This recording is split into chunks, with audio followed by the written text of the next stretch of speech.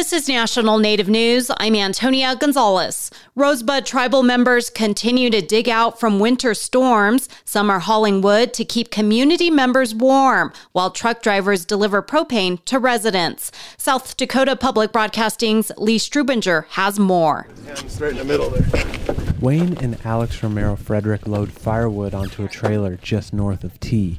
The Lakotas from Oak Creek traveled to Sioux Falls to gather wood and other provisions to bring back to their neighbors.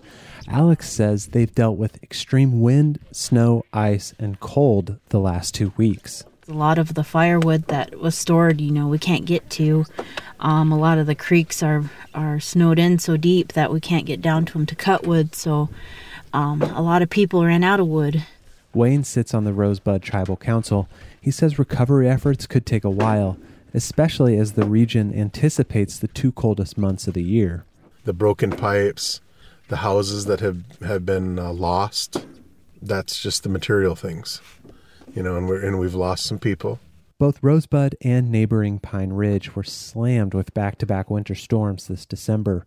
South Dakota Governor Kristi Noem activated the National Guard last week.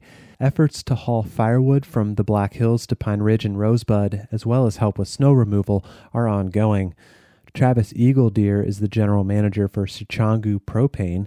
He says the company is focusing on larger communities with the most homes in need of propane. Eagledeer says there's no shortage of propane, rather an issue of getting trucks through narrow paths with snowdrifts on either side of the road.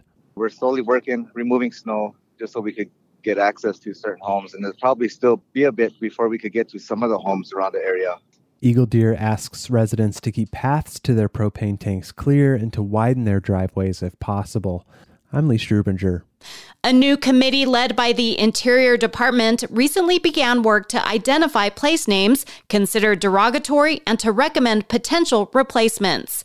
KNBA's Hannah Bissett reports. On December 7th and 8th, the Advisory Committee of Reconciliation and Place Names met for the first time. Secretary Deb Haaland hopes the committee will accelerate a critical process in derogatory place names. 1 year ago, I issued the Secretary's order that created this advisory committee to help us ensure that America's public lands are welcoming to everyone. In this meeting, they discussed what the term derogatory means, creating subcommittees, and detailing future plans. On the topic of the term derogatory, Federico Mosqueda said the following. We as a committee, we need to challenge this definition.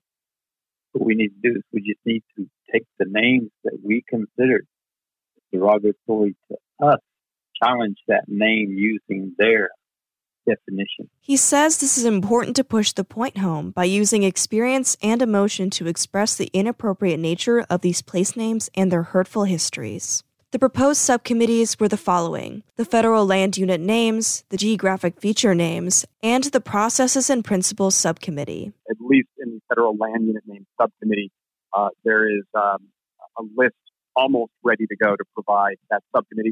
That was Joshua Winchell, Staff Director of the National Park System Advisory Board. Winchell says it's important to have these subcommittees because they deal with different methods. We renamed the state park Sumag Yurok name last year, and that even after the Park and Recreation Commission acted on that, it had to go to the federal government. The general public will be able to provide input. I'm Hannah Bissett. And I'm Antonia Gonzalez.